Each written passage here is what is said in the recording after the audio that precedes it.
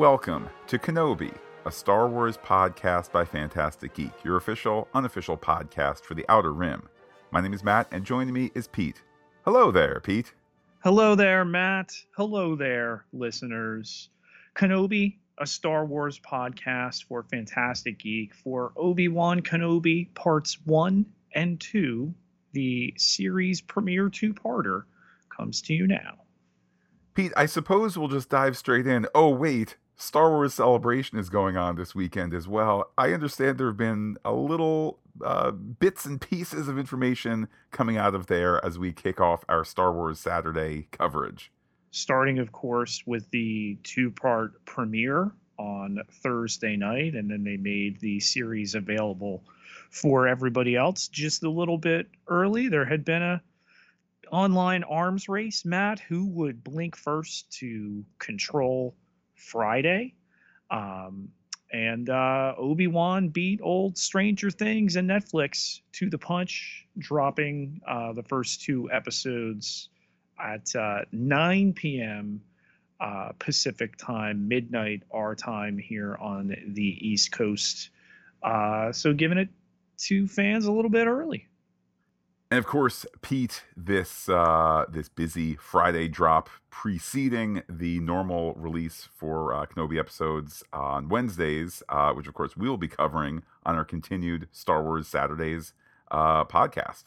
Yes, and want to thank everybody who got us their thoughts with the quick turnaround here. You'll have a little bit more time now that we'll be doing episodes. Those Obi-Wan Wednesdays turn into our Star Wars Saturdays.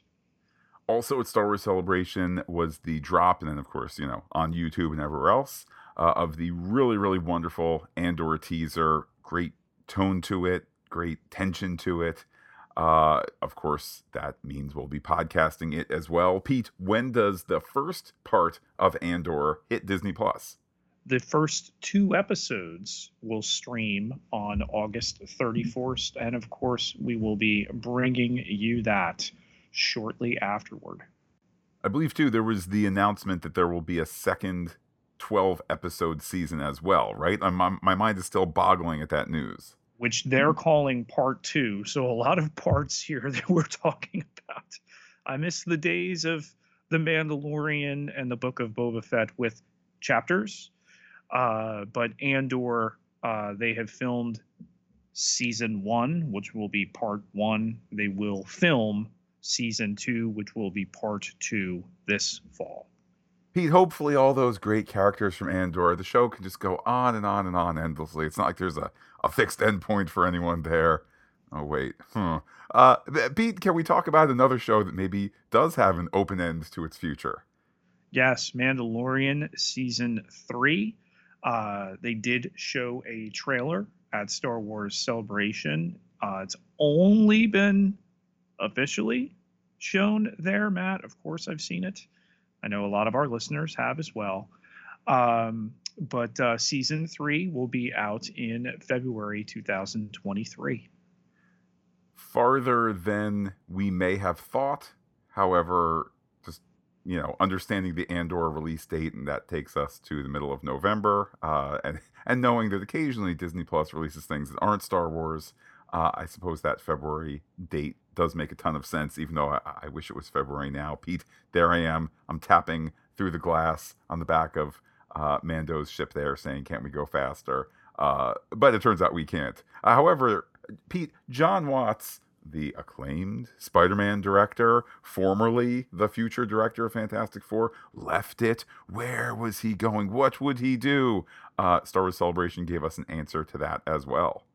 The speed with which he amicably left the Marvel Cinematic Universe and now has since pitched and had Star Wars Skeleton Crew greenlighted is shocking. And it's going to be out in 2023.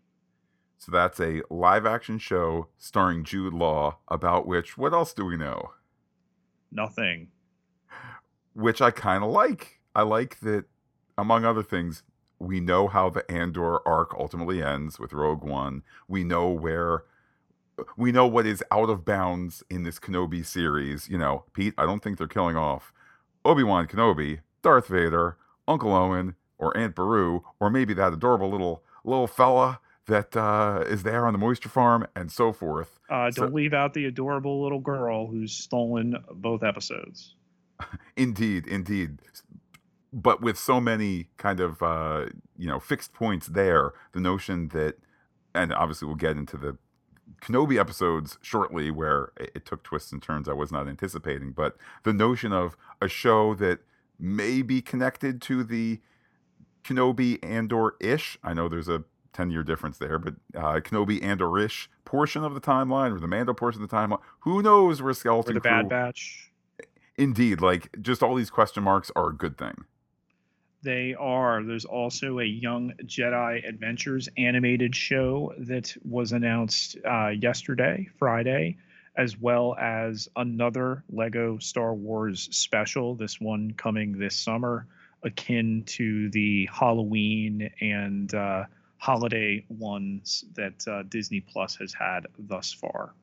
As we record this on Saturday, May 28th, there still has yet to be the Bad Batch panel at Celebration, since it's happening tomorrow, and that's how time works. Pete, are you, as a diehard Bad Batch guy, are you looking for any news out of that panel? Just an announcement when we'll see season 2. Pete, from the galaxy far, far away, to a quick note to, I guess, our galaxy of the future. Of course, we will be podcasting Star Trek Strange New Worlds tomorrow, our Star Trek Sundays. That for episode 104, which, what a journey that has been. I will save further commentary until tomorrow for that. But Star Wars, Star Trek, we're living in the best of pop culture times. We bring it all to you, and if it's in the Marvel Cinematic Universe as well.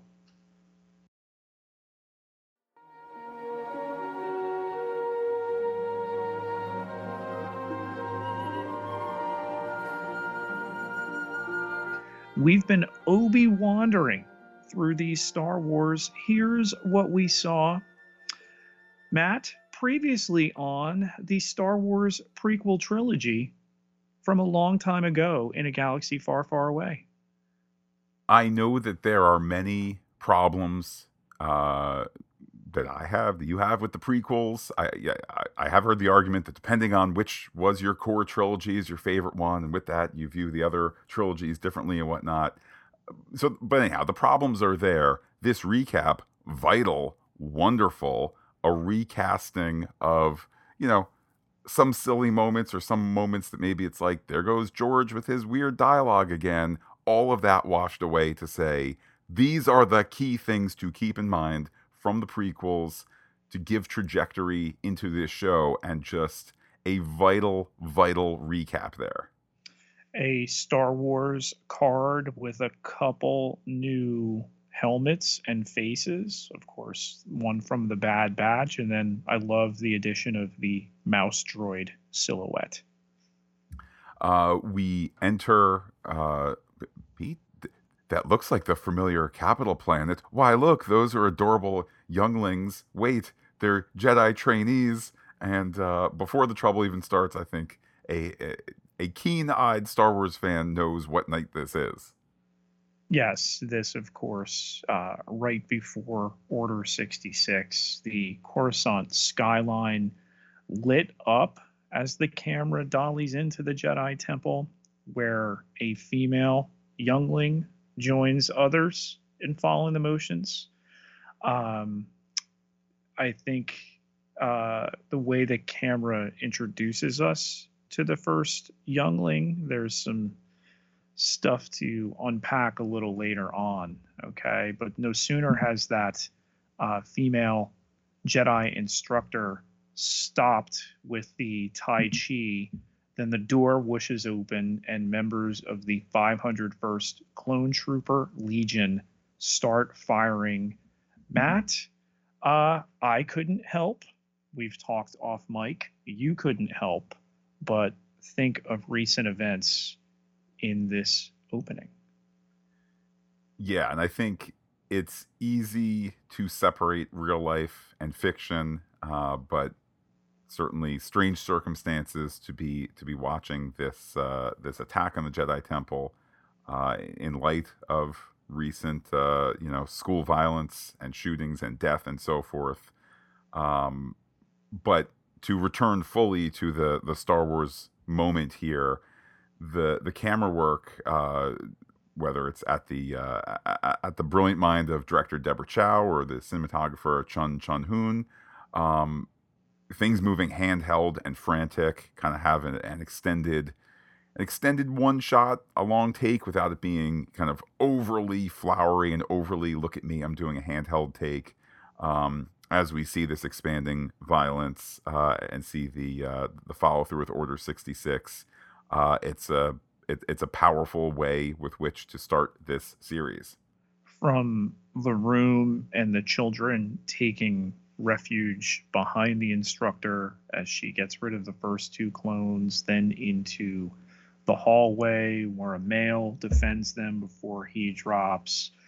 The choreography of the defense, the twirling, the spinning, the jumping, really not something we've seen of Order 66 to this point, and we've returned to it a couple times. Those that watched the Book of Boba Fett, of course, a flashback there, and to even think that that's going on in another point of the temple as this is unfolding, I think really increases the magnitude, on top of which that, a young Darth Vader is making his way to the council chamber where there are kids who are going to look to him, hey, what should we do?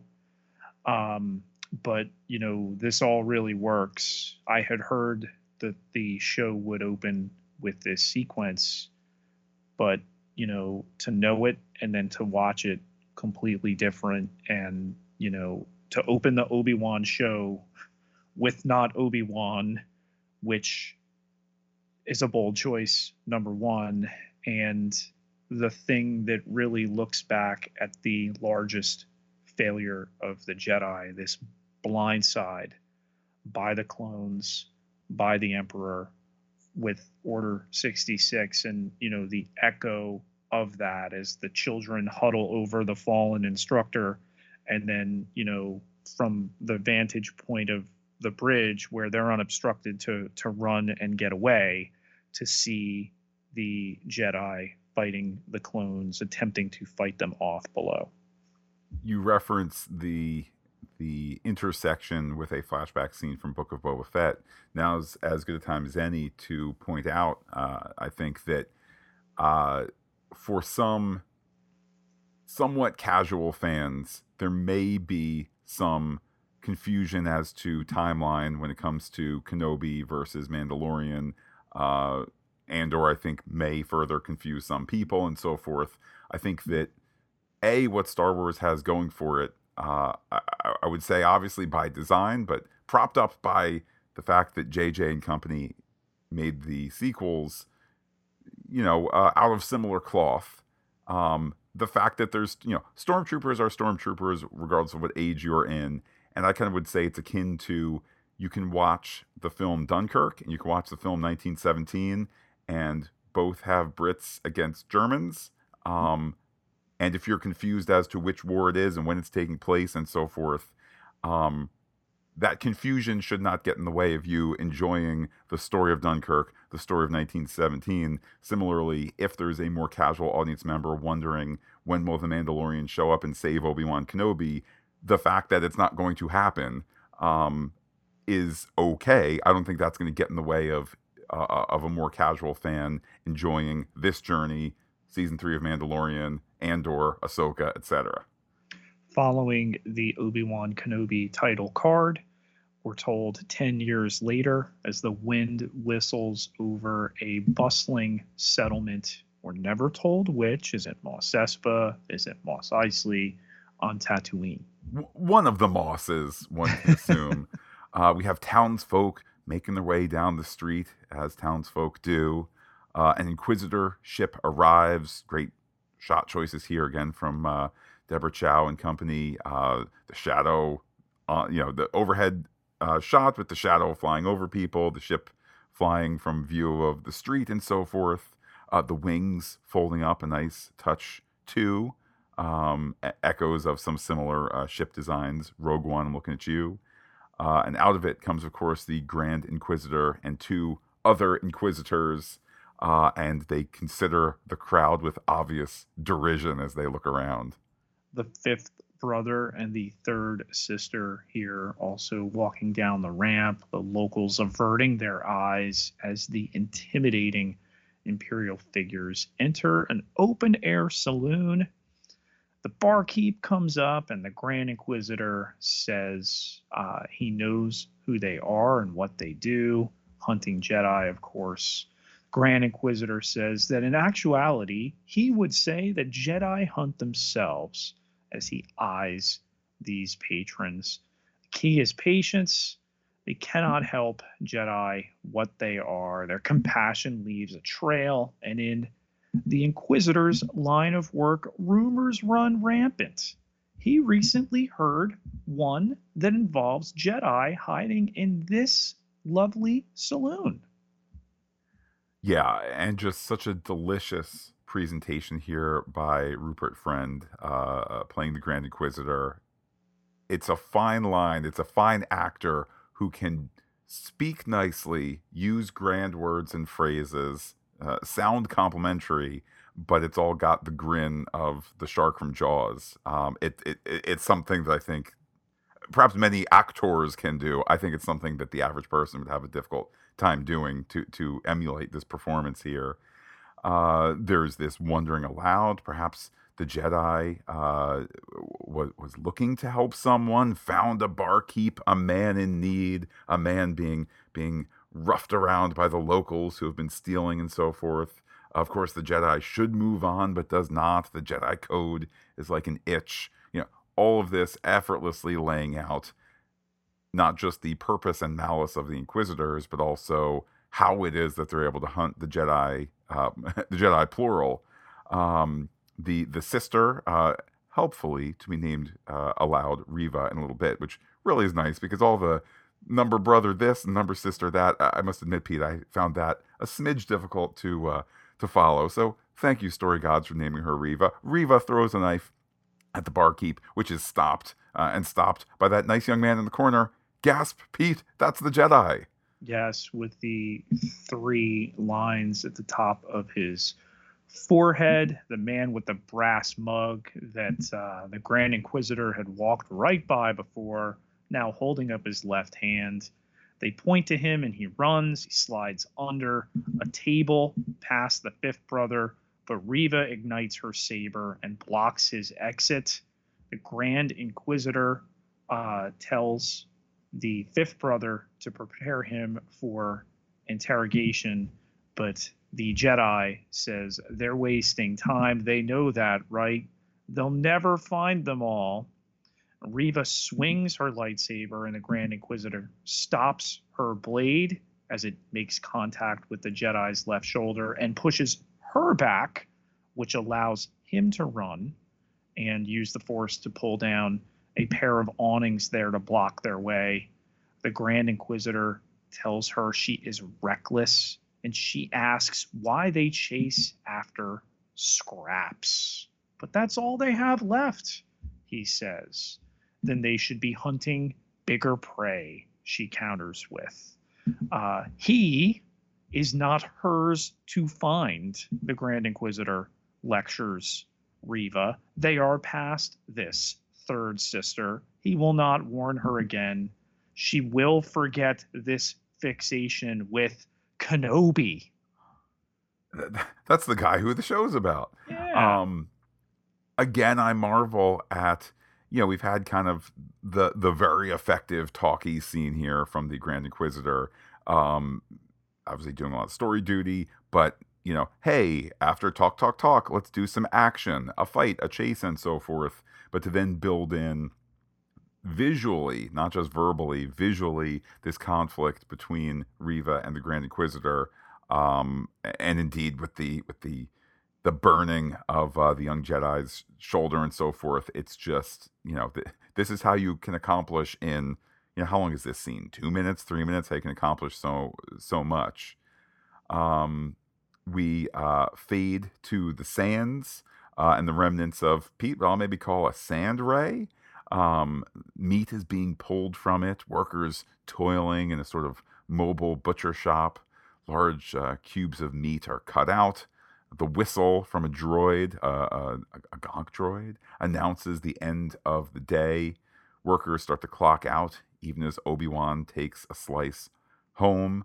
I guess he's taking when he should not, because there's a little glance around, but also we know he keeps doing it as the days go on. But he sees a man, Obi-Wan does, sees a man get paid half the normal rate.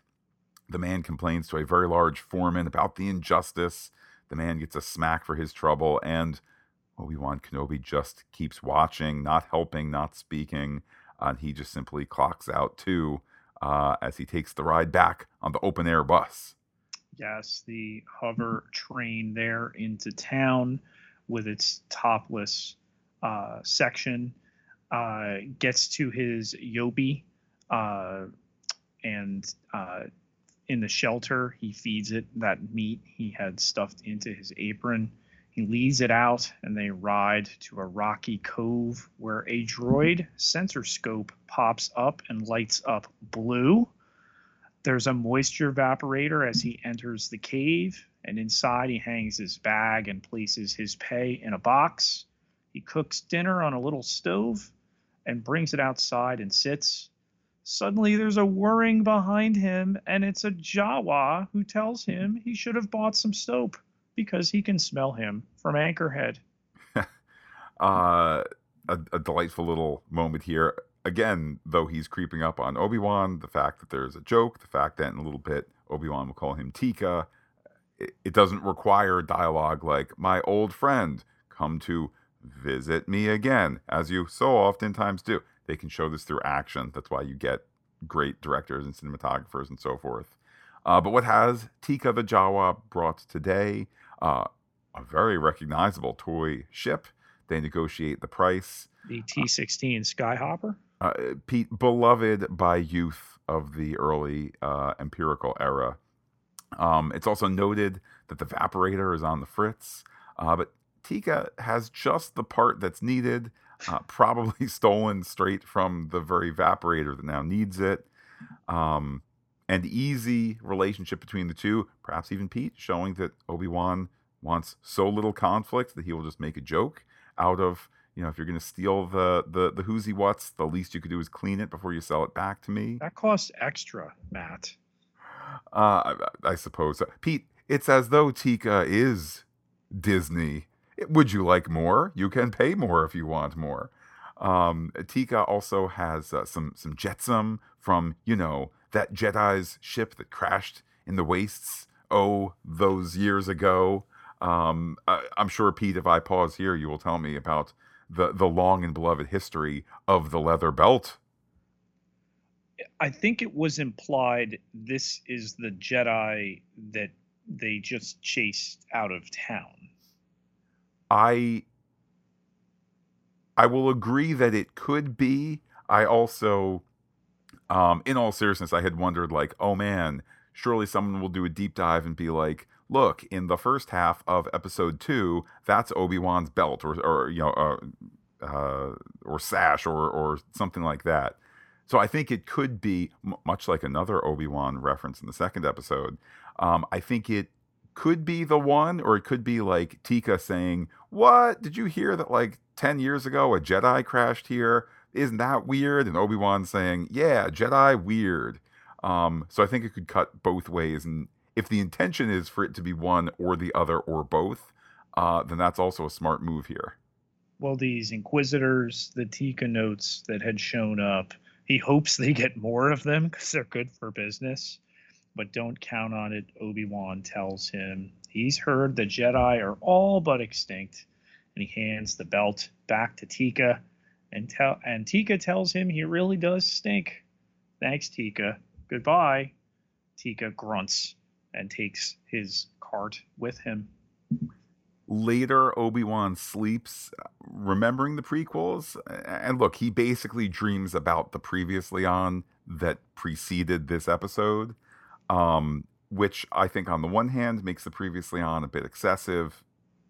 That said, it was a fantastic um, prelude, which I praised at the top of the recap and so forth. I just pointed out because I think sometimes writers, etc., writers, producers, and so forth, they will include in the script um, the retrieval of past information, however you want it. Here, it's a dream. And I think somewhere else comes along, maybe a higher level producer, an editor, and says, we need everyone to be very clear about XYZ and 1, 2, 3 the entire time. Let's do a previously on.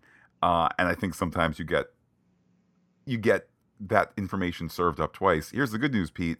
Everyone's completely clear about some of these things that have happened in Obi-Wan's past, and he wakes up asking for Qui-Gon. I must admit, Pete, it took the proper previously on at the beginning to remember the line that Yoda will teach Obi-Wan to commune with his old master. Mhm. I'd forgotten that.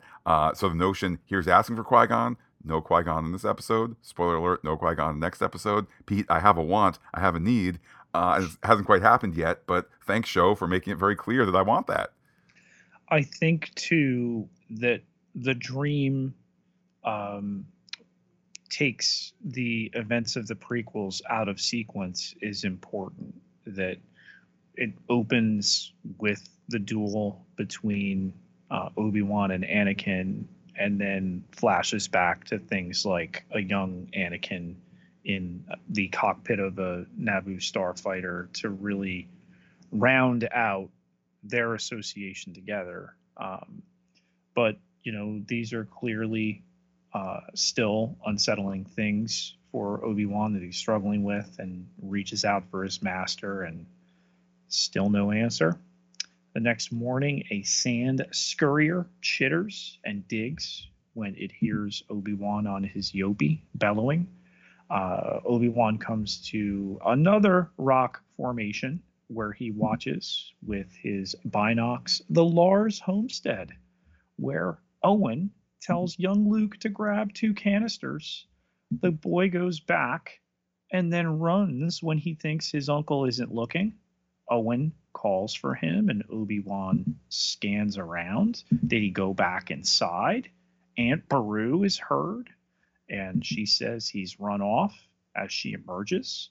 Um, the boy is suddenly straddling the backside of the dwelling, wearing a pair of goggles, pretending he's pod racing. Now, Matt, is this pod racing?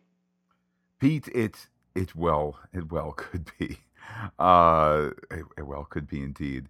Um, with that, Obi-Wan, pardon me, day turns to night, and Obi-Wan rides in, leaving the toy ship.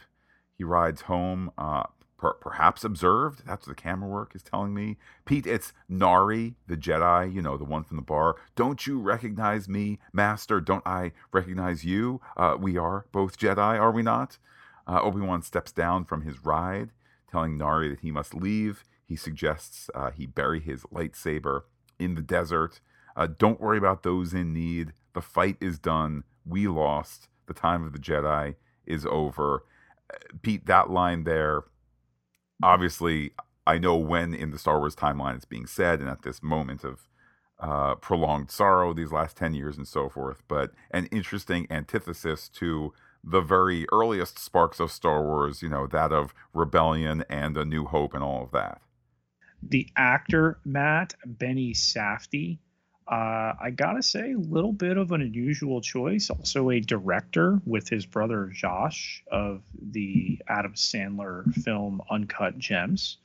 Um, I had seen he was going to be in this series, and to be playing this younger Jedi, finding Obi-Wan, having spotted him in town, and now following him back into the desert. But he doesn't get what he wants. First, he's told he's made a mistake, and wait, you were a great Jedi. And finally, Obi-Wan, tacitly acknowledging who he was, but telling him that he has to leave. He'll draw too much attention. but he's got nowhere to go. They're hunting him. Obi-Wan has to help him. And instead, Obi-Wan tells him to take his saber and walk into the middle of the desert and bury it, stay hidden, live a normal life. But what about the people that need them? What about the fight? It's done. They lost. And Nary wants to know what happened to him as Obi-Wan gets back on his mount. The time for the Jedi is over, he's told, and he gets up and tells him to go back to the town and let it go. We change locations. You might think that this is the planet Druidia. No, we are on Alderaan. And the young form of what is clearly, wink wink, Princess Leia being dressed. I had wondered, Pete, is that red top perhaps a callback to her Cloud City outfit? Mom enters, saying that the whole family is coming. Behave. If you're good after the upcoming ceremony, you'll get some sweet melons and so forth. And wait, there's an alien hand there. It's an alien girl who has been dressed. She says that she, Leia, insisted that Mom would find this amusing. Mom says for them to look here, look there, or wait, sigh, perhaps even look in the woods. And that is where the camera finds young Princess Leia out and about, her disc droid, to be named shortly Lola, flying along as well. And then she ultimately stops, noting all the ships flying away, able to identify them. Also, the slight notion here of there she is gazing at the stars or sky, much as we've seen Luke do, and quite an introduction here. Flipping the vantage point to her, having her be the little scamp looking for adventure is really the way to go here. Climbing the tree, watching the different ships as her little droid sprouts legs and lands next to her here. One of the models of the ship, Matt, we last saw on Canto Bight, on Cantonica, one of Matt's favorite Star Wars locations. There's also a medical freighter, a pleasure barge. That's boring.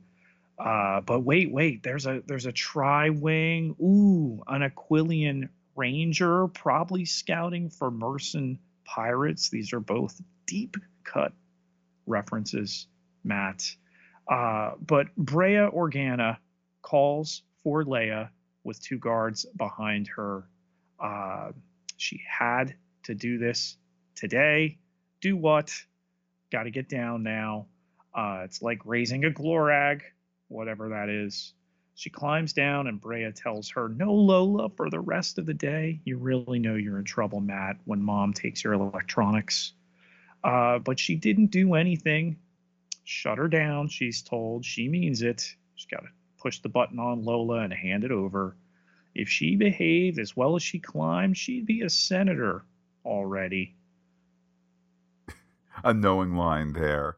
Leia ultimately apologizes, hugs Mom. It's a ruse to take Lola back. So again, Right. we're getting not just character introduction via dialogue and all of that, but we're getting to see her in action. We do see, Pete, that someone is watching them. Back at the butcher ship, though, Obi-Wan cuts that extra piece, wraps it, takes the ride home. Obi-Wan picks up his steed, ready to feed it. But the toy ship is thrown at his feet. Owen has returned it. And Owen is told that Luke needs to see the whole galaxy. Ben, however, has been asked to leave the family alone. Obi-Wan, Ben Kenobi, simply wants to train Luke when he's ready. But Pete, the sickest burn, one that got from my wife, was train him like Anakin. And Owen says that he just simply wants to be left alone.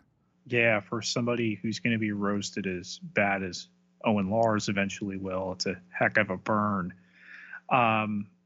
Obi-Wan says that the boy is his responsibility, but Owen is his uncle. They talked about this. When the time comes, he must be trained. But Anakin is dead, Ben, and Owen won't let him make the same mistake twice. So leave him on the farm with his family where he belongs. But wait, somebody's telling people to move. Indeed, Pete. It appears to be fifth brother. Now, Pete, I just want to reiterate something that I'm sure we've discussed before. Okay, fifth brother, played by actor Sung Kang, who's best known as Han in the Fast and Furious movies. Pete, do you know what Han's last name is? Solo? It is Seoul-OH. It is Han Solo. No Um, way. what's that? No way. 100%. It's shown on screen. I mean, he was Han the entire time. The character may have died more than once. But it's like an on-screen, ID, or you get a look at his, rap sheet or his driver's license or whatever. It's Han Solo. So I just wanted to point out we have Han Solo in this scene. No, not that Han Solo, but Sung Kang as fifth brother here. He's offering a reward. They want to know where the Jedi is. Riva is with him, ready to take a hand as punishment. Random woman from the crowd says the Inquisitors have no rights out here in the Outer Rim, and the woman's hand indeed does get cut off. If anyone knows anything about a Jedi, ... With that, Riva zeroes in on Owen. Do you know something? What's your name, Owen? She says, let me guess. Wife? Kids? Maybe you have a Jedi there? Owen says he has no love for the Jedi, which we know is very true. He sees them as vermin. He kills vermin at his farm. But she asks, will he not also protect his family? Then she asks the crowd, or rather, she asks him, can he protect his family from Riva? And then the crowd is told to either give information or Owen and his family will die. So now the pressure here, will the crowd act to save this man? The simmering rage that Moses Ingram delivers as the third sister, Riva, here is really, really felt. And, all of her performance in this scene, leaning in to Owen, can you protect them from me? All of that followed up in a moment here by the private exchange between her and the fifth brother. Really, really well done. She tells everyone there that if they don't do anything, if they don't tell them where the Jedi is, that Owen and his family will die. And the reaction shots of the fifth brother clearly let it be known she's off script. Says the Jedi are cowards, that they failed them, they abandoned them. Now I wonder where she's getting all of this. That there's no point in protecting them, and they wouldn't do the same for them. But they can save this man and his family as she ignites her saber again. And Obi-Wan, the entire time, is crouching inside the stall with his Yobi. Does he reveal himself? Does he act? Fifth brother finally says enough. He shows a hologram of Nari. If they remember anything, rewards will be given. And he tells the third sister to stand down. She finally extinguishes her blade and tells Owen next time. In a quiet corner as the two Inquisitors walk off. Pete, maybe it's an alley, okay? The fifth brother pushes Riva against the wall. She is too impulsive. He tells her to stop looking for Kenobi. It's been 10 years. She, however, wants to get what she's owed and wonders if perhaps the Inquisitors are not going far enough. We go back to the crowd where Obi-Wan kind of weaves his way in. He thanks Owen. Owen says that he did not do it for Obi-Wan. So Pete, that not a full-on burn, but that's another one right there. We go back to Alderaan where the visiting transport lands, and Mom and Leia see Bail Organa.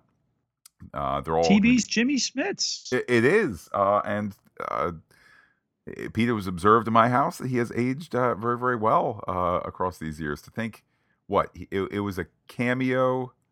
He appeared in one scene in 1999's The Phantom Menace, right? And then future movies, but that was his Phantom Menace.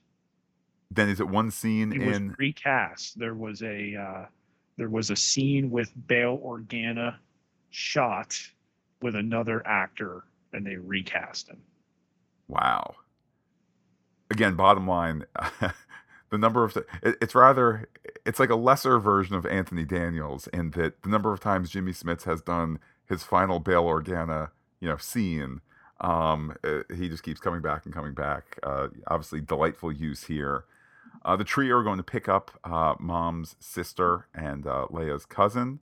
I guess the uncle is in the mix too. There's a party where the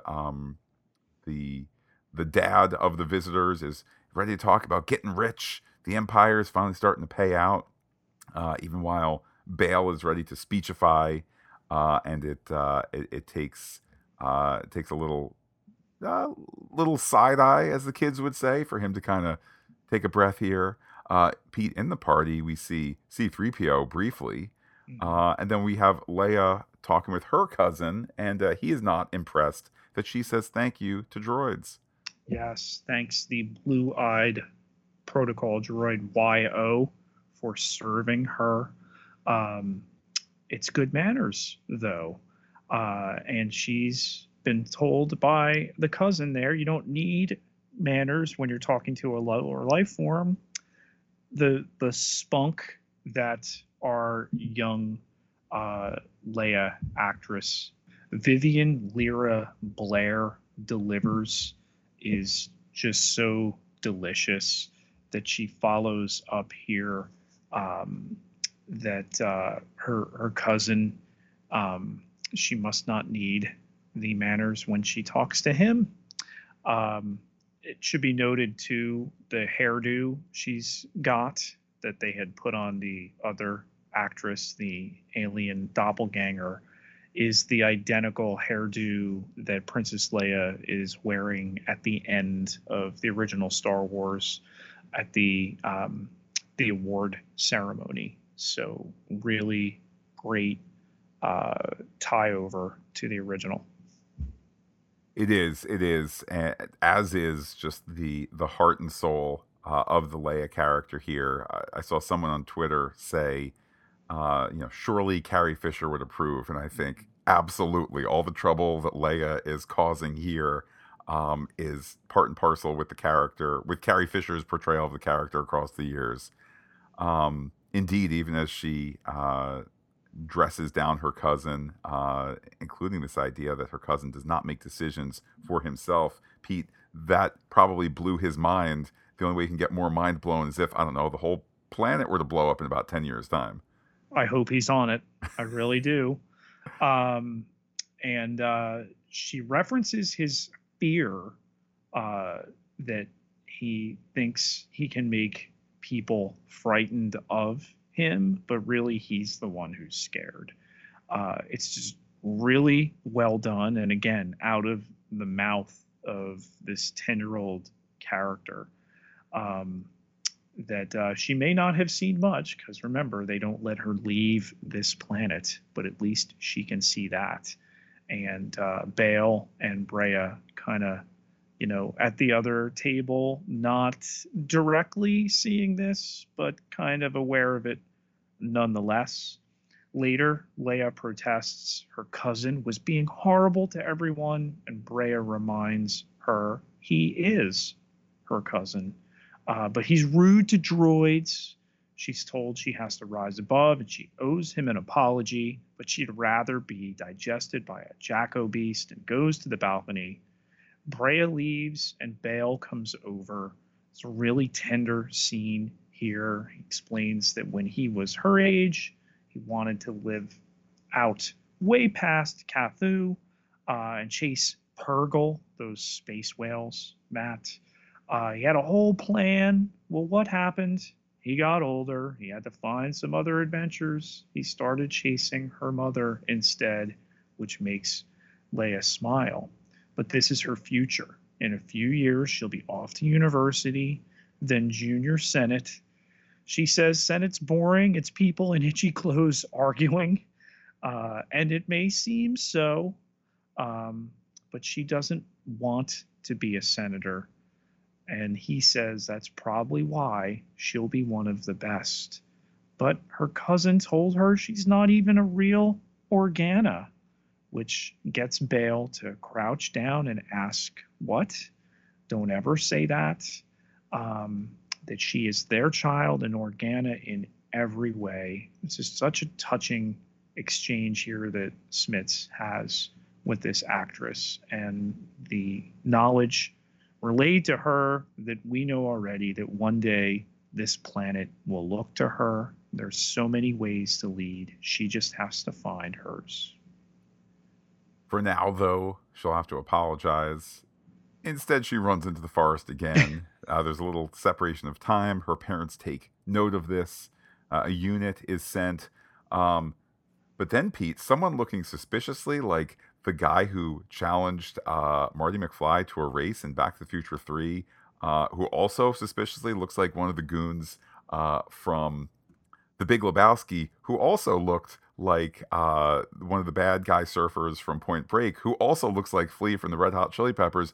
Wait a minute, Pete. It's Flea from the Red Hot Chili Peppers, who sometimes in the past, in the 80s, would play his bass so hard, his finger would get a wound, and he'd have roadies crazy glue the wound shut during a show. Can this guy play a bounty hunter?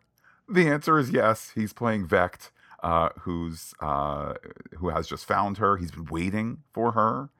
There's a chase of some good repute here in the forest. One of the helper baddies, Pete, is that an alien of Prince Zizor's lineage? I gotta correct you on the pronunciation. It is Zizor, canonically a Faline alien, the green-skinned, ponytailed alien. The other having the horns like Darth Maul. Leia screams for help. The Alderaan guard comes a running, but Vect blasts him, and Leia is cornered and bagged with a hood. We cut back to Obi-Wan, who's in his cave, his communicator beeping deep in his footlocker. It is Bail and Breha on the communication here. Whoever took Leia knew of her importance. Obi-Wan's help is needed. This, of course, cannot be made public at all. It would only place her in greater danger. Can't Obi-Wan help? He, of course, says, "I'm here watching the boy." They say, "What about Obi-Wan's duty to Luke's sister?" Obi-Wan then sadly says he's not who he used to be, but has the energy to say, essentially, "So find someone else." And the conclusion seeming rather definite there. Ewan McGregor really selling the brokenness and the hesitation in this man after a decade of hiding out, just the beaten down nature. On the ship, Leia tells the pirates to let go of her. Vect wants her shut up, and they take the hood off where she is tied up to a chair and closed in a room. Quitting time comes for the third occasion, Matt. Once again, meat is wrapped and tucked away. The train ride back into town. But what is different is that people are gasping and murmuring as the boots of a strung-up man are visible. Obi-Wan sees from further away this is Nari, as the tremendous score by Natalie Holt here with her on violin plays. Ooh. Certainly a poignant moment there. Obi-Wan goes home. The droid sensor glowing red, showing there's trouble afoot in the cave. Inside it, Obi-Wan finds a cloaked figure. It is Bail Organa, saying that she, Leia, is headed to Daiyu. Obi-Wan's help is needed, but what of the past? What of his failures and so forth? Bail saying that the past is in the past. It's time to move on. Time to help save Leia, this being one last fight. On the ship that has taken Leia, she's able to wiggle out Lola, power Lola back on, shushing Lola. Lola starts to cut Leia out, and then is found. Lola gets smashed here. Pete, I think that the very clear variation of the story tool, bad guy kicks a dog, here smashing the little droid with kind of power down, sad noises and so forth. Leia says an army will be sent for her, but Pete, I hope no one thought I was making light of Flea's acting abilities, because he is thoroughly believable here as this kidnapper of children. She says, of course, as I said, the army, an army will come for her. He says no one is coming for her. Fantastic performance there. On Tatooine, we're going to do some intercutting here. On Tatooine, Obi-Wan is riding to the middle of the desert, kind of like the middle of the desert he had referenced earlier. He starts to dig. Back on Vect's ship, his cronies wonder if actually kidnapping a child is a good idea. But Vect places a hollow call. Pete, there's just so much cross-cutting. I feel like this is like Agents of S.H.I.E.L.D. level excitement. Can you take over? I'm just too much cross-cutting here. The digging results in the finding of a box, which Obi-Wan opens. Wrapped in burlap are Anakin and his lightsaber. He looks around as he's taking them out. Back on Vec's ship, Reva appears on hologram. She's sure Obi-Wan's gonna come. Well, he fought beside her father during the war. He'll come. He won't be able to help it. The refrain echoing what the Grand Inquisitor has said, the Jedi will hunt himself. Back in town, Obi-Wan is now wearing his traditional robe with the hood. A ship leaves high above as another boards. He looks at a ticket in his hand. Well, a woman asks, is he coming or not? There's a dramatic pause, and then he walks forward, the lightsaber visible on his hip as he walks by her podium to the ship ramp to end part one. And Pete, now is a big red droid light reminder to listeners that since parts 1 and 2 both dropped at the same time, we're about to dip into part 2. I don't think we've done anything spoilery or in real discussion through the lens of part 2 information.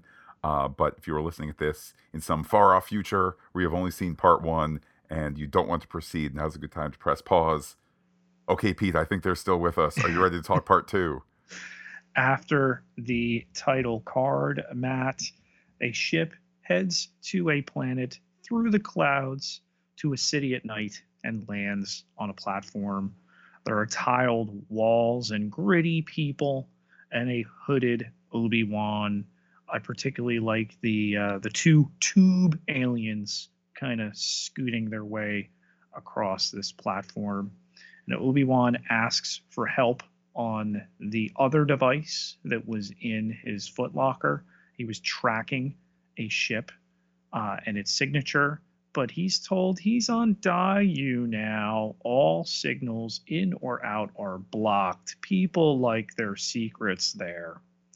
There's lots of neon. Matt, if you get out your Abarouche, I believe is how it's pronounced, you can translate it. There's a sign for Gungan meat as well as blue milk. One of those I'm surprised is eaten, but sweet. Not to overdo the sweet burns here, but that's a fun reference. Almost like Jar Jar's not that bad. Obi-Wan watches men fighting, folks playing the dice. Visual references here to this green and moist and dirty place being trouble. Obi-Wan murmuring to Qui-Gon. No response, of course. Pete, a clone trooper asks for spare coins. It's a familiar face. Is this... Obi-Wan gives a few coins. Pete, is this the first time Temuera Morrison has donned a whole clone trooper outfit? What's the whole clone trooper anecdote from the prequels? So none of the armor was physically produced for the original shooting of the prequels. So this is actually the first time he's wearing one. His head was digitally inserted for Commander Cody, um, and for some of the other clones that he plays. So here he is sporting a dirty helmet that he's collecting coins in. It is decidedly the 501st markings, and the gray beard and the just all around sad sack appearance here. You wonder for a moment, there were millions of clones, but could this clone place one of the greatest Jedi generals and maybe, ruin his stealth? All the more reason for Obi-Wan to drop a few coins and quickly turn away, almost running into some stormtroopers. A young spice dealer offers up some goods. Pete, apparently the spice comes in multiple flavors or variations. But Obi-Wan says he's here to find his daughter. The dealer essentially says, well, good luck with that. Everyone here disappears and fades away. The dealer was someone's daughter once too, which is a heck of a line. People don't get out of here. But Pete, the spice dealer offers up, indeed slips him a little, a wee tono, a mini tono, I don't know, a small container of spice, which ends up playing a big role in the episode later. First one's always free, Matt. A couple more, he'll forget that his daughter ever existed. But it's at this point that a boy named Jaco asks Obi-Wan if he's having trouble.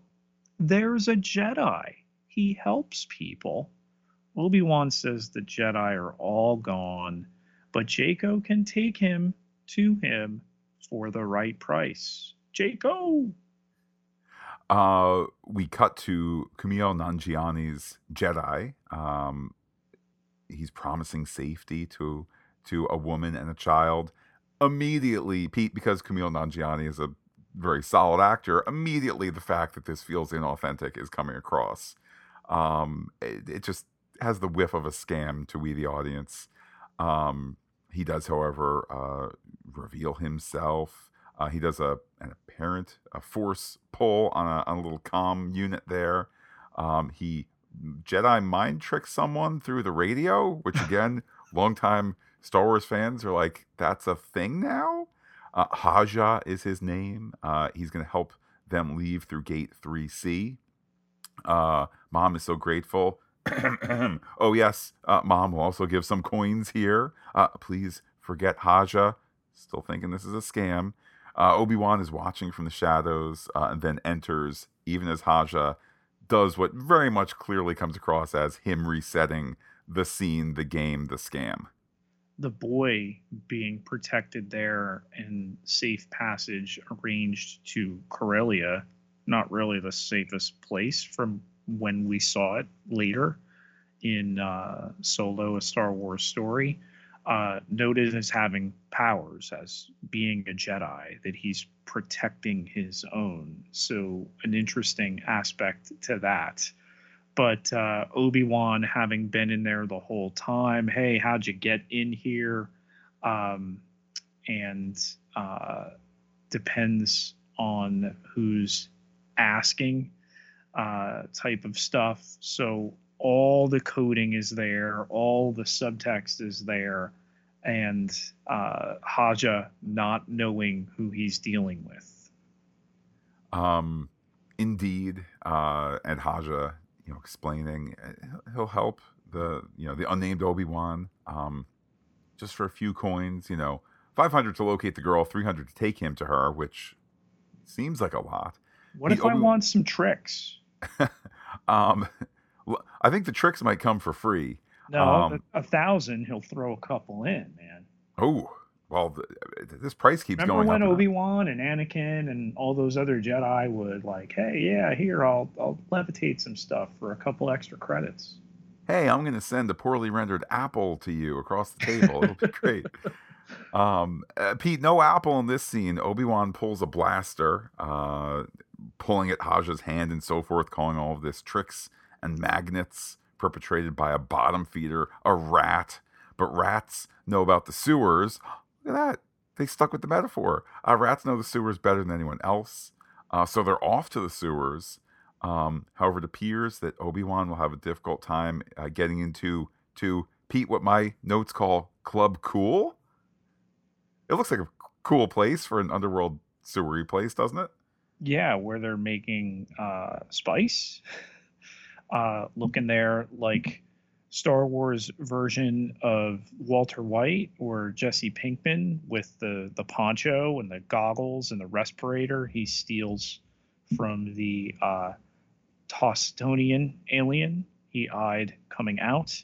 Um, Walks around the lab there, makes a beaker bubble and shatter, and in the clamor steals a key and opens a door to the back, takes his goggles up, his mask down, and then one of Vec's underlings asks what he's doing back there. He seems to have lost his way. He needs to go back to work, and then Obi-Wan, as a Jedi who can't use or show his powers, elbowing the smaller guy and fighting the larger one, cutting his hand on his horns. Which I think is a good reminder of a somewhat physically diminished Obi-Wan as well. Or maybe, Pete, I'm being overly critical of an Obi-Wan who's, I guess, not that much older than me, within 10 years. How old is Ewan McGregor here? I think he's 52. 50. He's 51 as of now. So maybe, Pete, I'm gonna change what I said to not showing his age, instead just showing life under the oppressive empire, and not that in any way Obi-Wan is middle-aged and somehow less He does vital. live on a planet with two suns, man. Like, so, in the desert. Yeah. Anywho, the fight is good. The fact that he is cut from it is a great kind of character moment to show where he's at. We have him, of course, asking where the girl is. He goes to a spot, instead finds droid parts. Vect, though my note does say flee, Vect's baddies ultimately find him, and Vict is ultimately surprised that Obi-Wan fell for this obvious trap here. Obi-Wan is punched, lightsaber taken. He's told the Inquisitor is on the way. Oh no, Pete, is this the series finale? And Obi-Wan is called not a Jedi, just a man. And Obi-Wan notes that everyone bleeds. And it's at this point, Pete, that spice stashed away gets smashed to the ground, and the mask that he never lost, the respirator and so forth, gets put back on. I see your use of great props there, TV show. Yes, kneeing Vect and retrieving his saber, closing him and his goons inside the room. Outside in the street, the third sister moves a goon in her way as she gets a little closer. Obi-Wan wanders around inside the building, places a hand on a door, maybe to sense who's inside.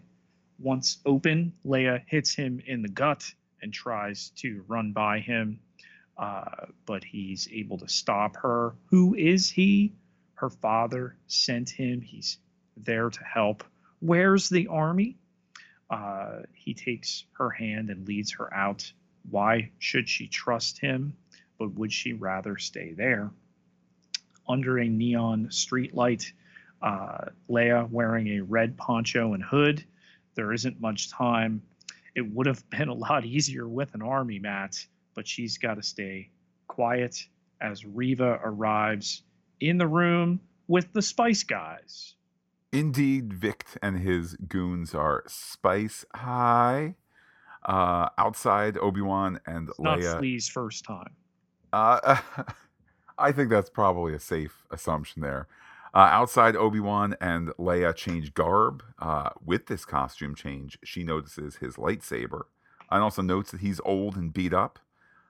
Their goal is to move across the city and to be on out on the last transport. Also outside, We see that Riva is in trouble with the Grand Inquisitor for having sprung this plan. The footwork of it has been good, but it won't change what she is. The least of the Inquisitors. She was from the gutter. Her abilities have let her fly high, but she cannot escape her own stench. She turns it around and wonders if the stench is that of the Grand Inquisitor's failure. She is dismissed, but she notes that she's the one who brought Kenobi here, and she's told that she will be dealt with later. Ironic, Pete, given as how she deals with him later. They have another sister with them. This is the fourth sister, Matt. With a voiceover, Riva tells Vect to send the alert and the hologram of Obi-Wan across the city. She wants every lowlife and bounty hunter on the planet to see this headshot of Episode 3, Obi-Wan, and know Kenobi is there. They should only report to her. And Vect Nakru says, does she really think those scum can catch a Jedi? But she doesn't want them to catch him. She wants them to squeeze him. He'll reveal himself eventually, and she'll be waiting as Vect uploads the image. We see, perhaps not literally every lowlife, but a representation of all the lowlife getting this info, getting the hot sheet on Obi-Wan Kenobi. Kenobi sees baddies getting that info too. He buys Leia a new outfit, just the cape. Okay, the cape and the gloves. Leia, also wonders if she really can be believed to be his daughter, granddaughter maybe. She does, however, love the look of Daiyu, all the smells, all the things to touch. He tells her not to smell and not to touch. She wonders why can't he use his lightsaber? Maybe make her float. It was at this point, Pete, that I was like, wait a minute. I remember the speech. General Kenobi, years ago, you served my father in the Clone Wars. Like, she's not supposed to know him. And it's literally, I was literally thinking that as she's going, lightsaber, force powers. As for his name, what's his name? He's Ben. And I said, oh my goodness. I never stopped to think that those two never saw each other in A New Hope, right? Right. And then...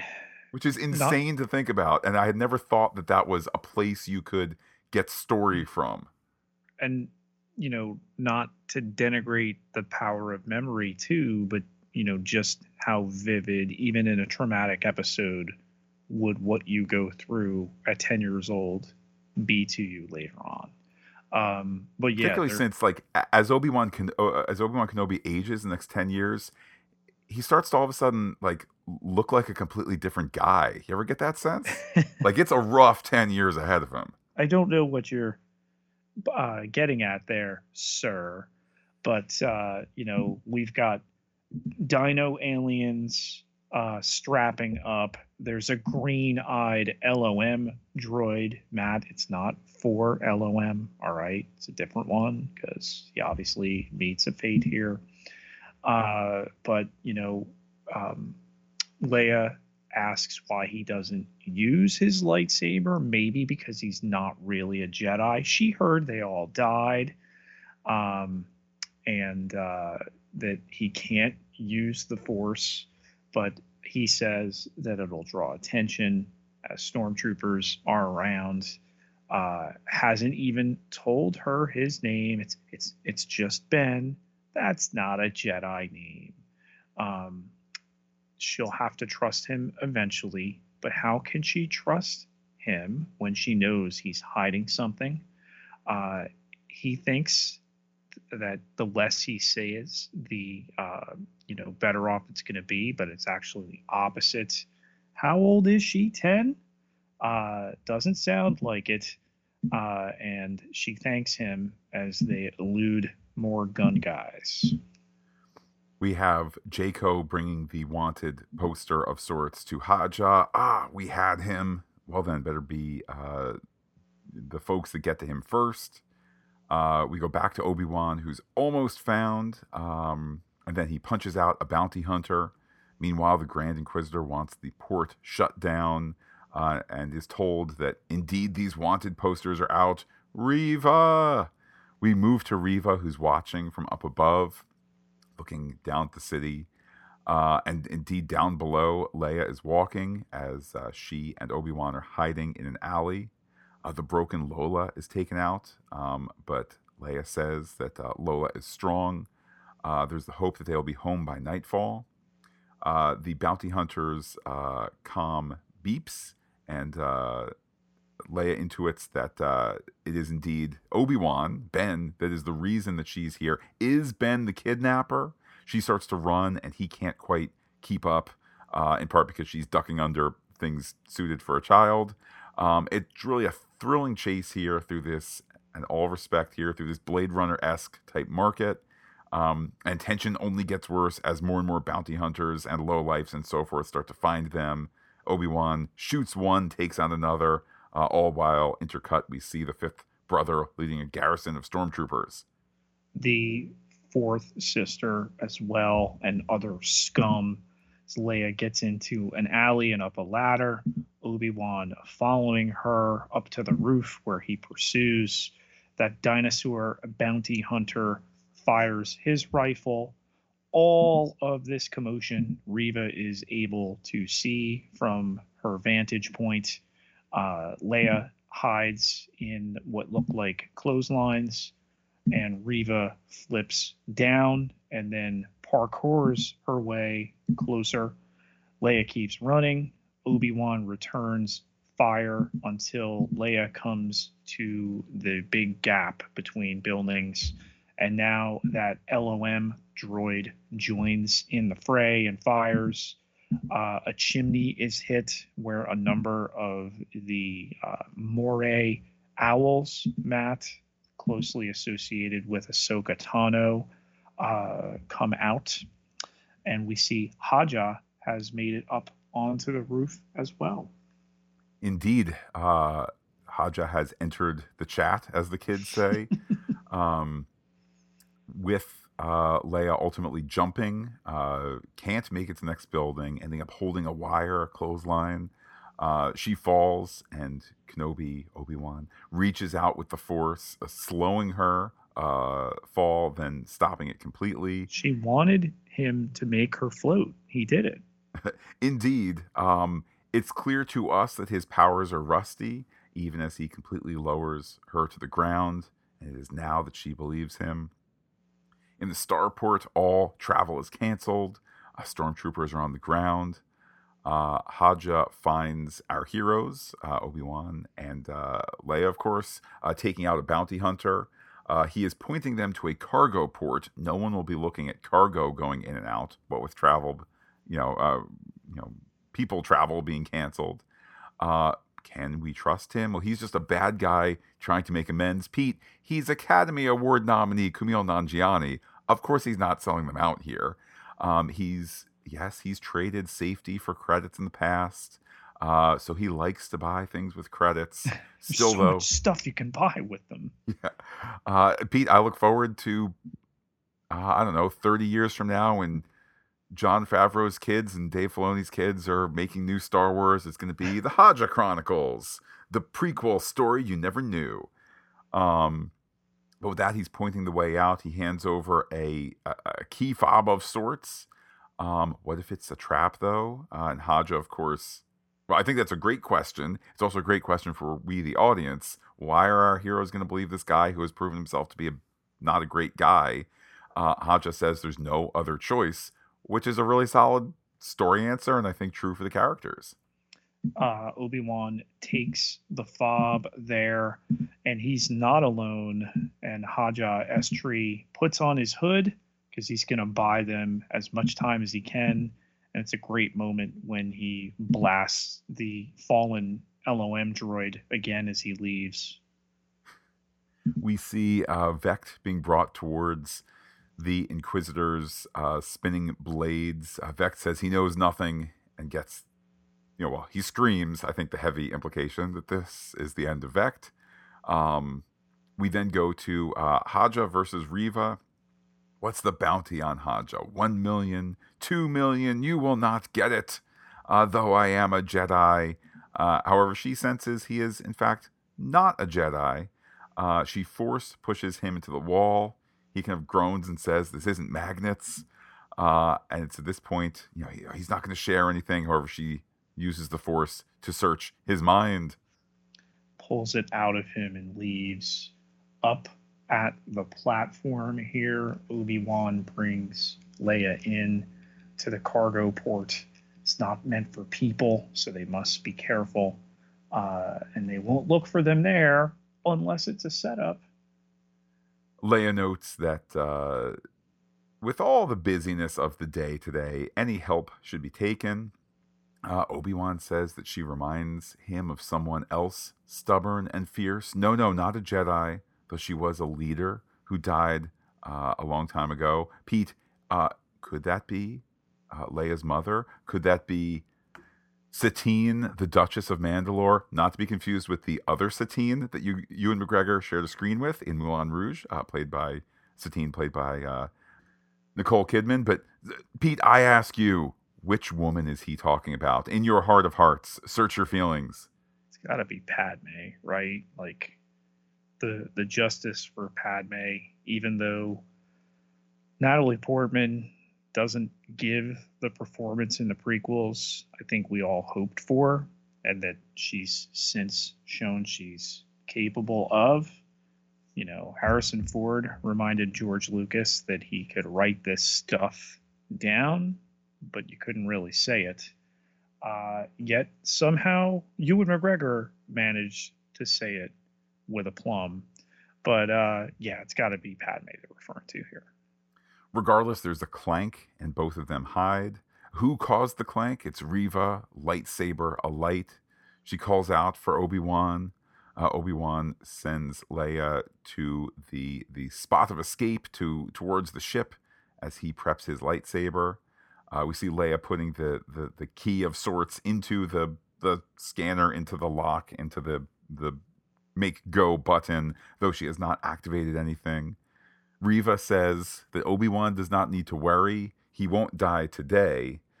Instead, Obi-Wan will be taken to him. Indeed, Lord Vader will be pleased. And the realization here that Obi-Wan has, he didn't kill Anakin.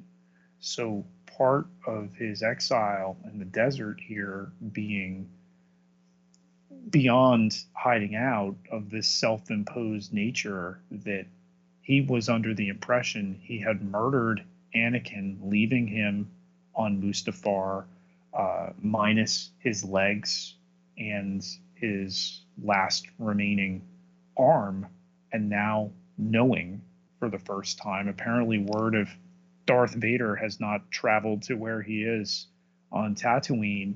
They're not talking about it in the meat cutting and salting area, running around the galaxy. It is reiterated, perhaps for Obi-Wan, maybe more for the audience, that this Lord Vader who will be pleased is Anakin Skywalker, who is alive. But with that, the Grand Inquisitor arrives. He notes that Reva's ambition is reeking. Step aside, third sister. But Pete, in a move I was not expecting, she kills the Grand Inquisitor. Does she? Well, how about this way? She appears to attempt to kill the Grand Inquisitor, and she sneers, "Who's in the gutter now?" Coincidentally, this also gives just enough story space for Obi-Wan to run up to the transport, Leia pushing the button moments before he jumps on in there. And as the transport takes off, Reva narrowly misses it. So just a series of very close calls there. We see that as safety has been got, Obi-Wan is shaken. He's hardly hearing Leia as he processes the news that Anakin Skywalker is alive. Which brings us to the aforementioned Anakin Skywalker in a bacta tank, far, far away, and ready to enter for episode 3.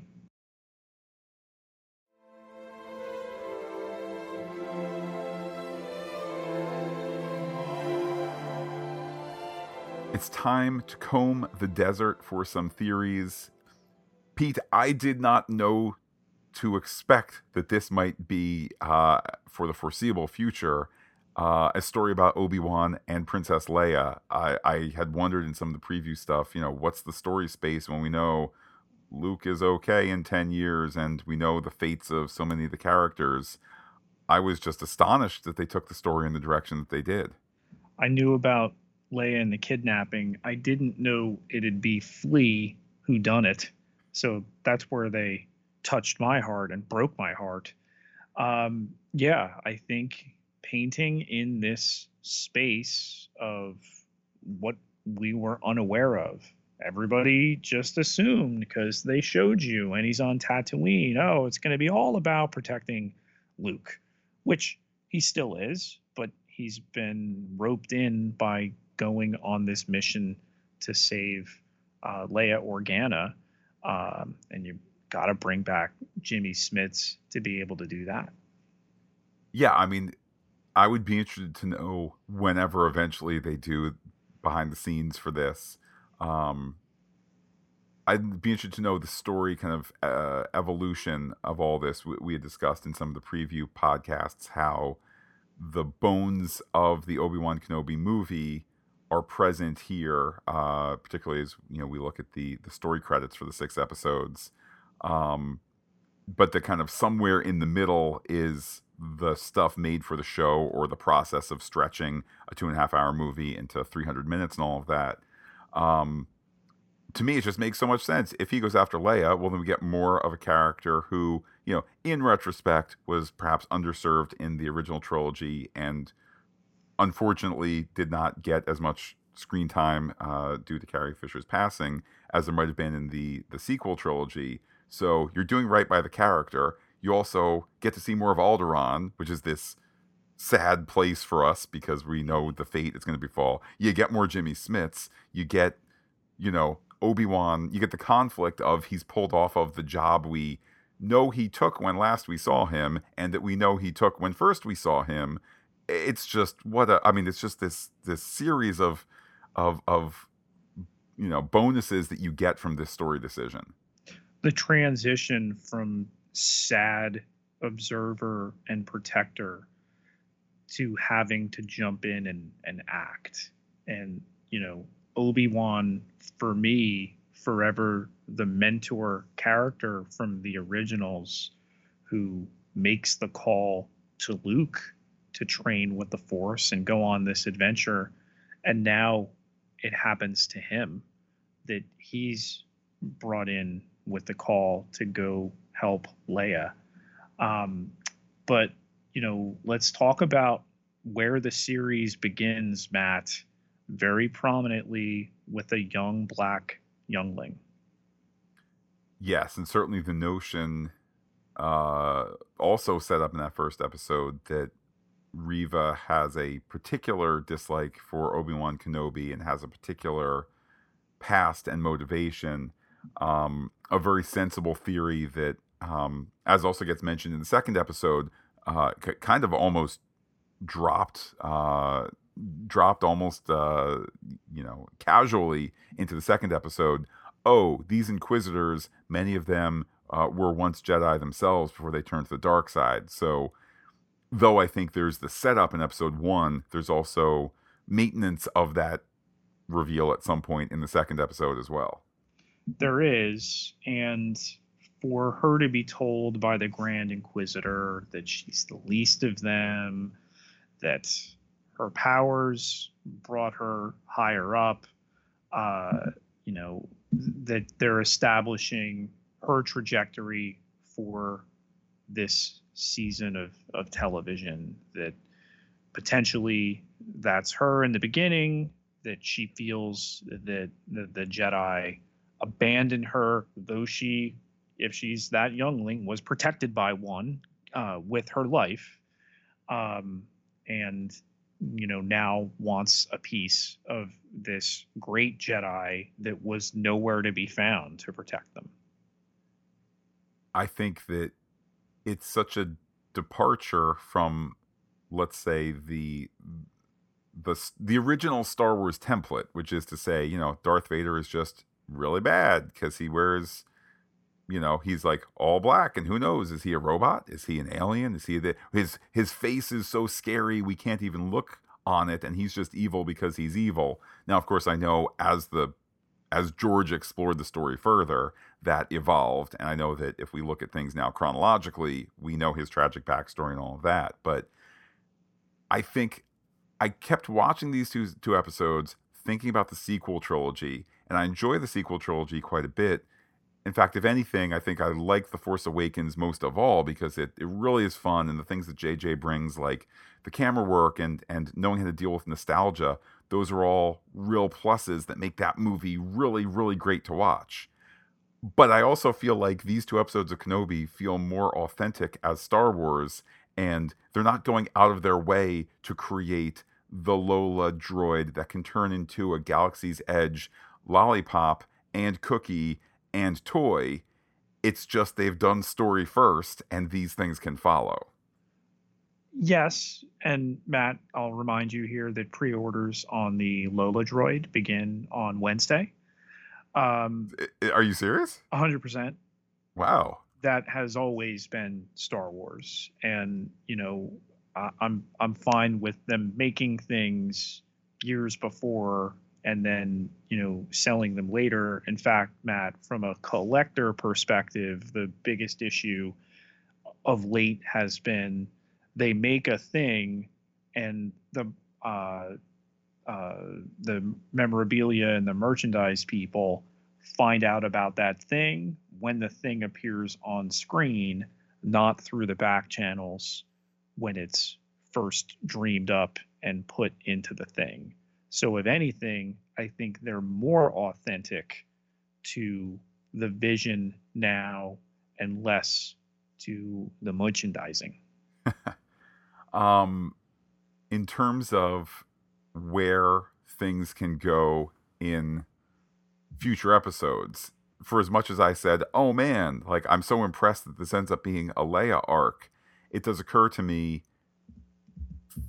they could get back to Alderaan safely in the next episode and set up a second half. I mean, clearly Darth Vader, to see, Hayden Christensen in the bacta tank, all scarred and so forth, with the extended breathe in, cut to black, breathe out, and all of that, really, really powerful stuff.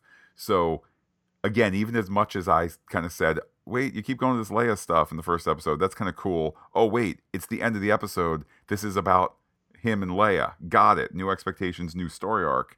That expectation might be, subsumed by something else as soon as next Wednesday. Yes, and I get from the way that they gave us Darth Vader in the bacta tank at the end. I mean, Matt, wouldn't it be a way to start next episode not by picking up with Obi-Wan and Leia, not by, all right, now the suit goes on and Darth Vader emerges into the story proper, but how about a little flashback there with Anakin Skywalker and Obi-Wan during the Clone Wars? Well, I know that you had, in the past, you pointed to some pre-visualization art that might lend itself toward that. I will also say, in a larger sense here, season 1 of Mandalorian, fantastic. Season 2 of Mandalorian, even better. Book of Boba Fett, quite good, almost better on rewatch. And it also made some really interesting story choices, particularly in the first 3 episodes, where I think you could easily say, hey, what's the episode where the Raiders get killed? And you might say, well, it's the first or the second or the third, just because of how the flashbacks work with the present day story and all of that. My point is this: there's a lot of great stuff going on in the Jon Favreau, Dave Filoni end of Star Wars. Interesting choice that this is not a show with their direct involvement. I'm sure they're in on the discussions and whatnot, but they're not producers, directors, writers on this show. I mention all of that because Book of Boba Fett opened the door to us saying the ostensible third season of the Mandalorian era of TV, of Star Wars TV, it can go beyond normal expectations of this is what a pilot needs to do. This is what needs to be established by the very end of the first episode. Maybe we'll spend up to half of the show doing flashback to get us to the show we want to do, which is to say that's a Favreau Filoni tool.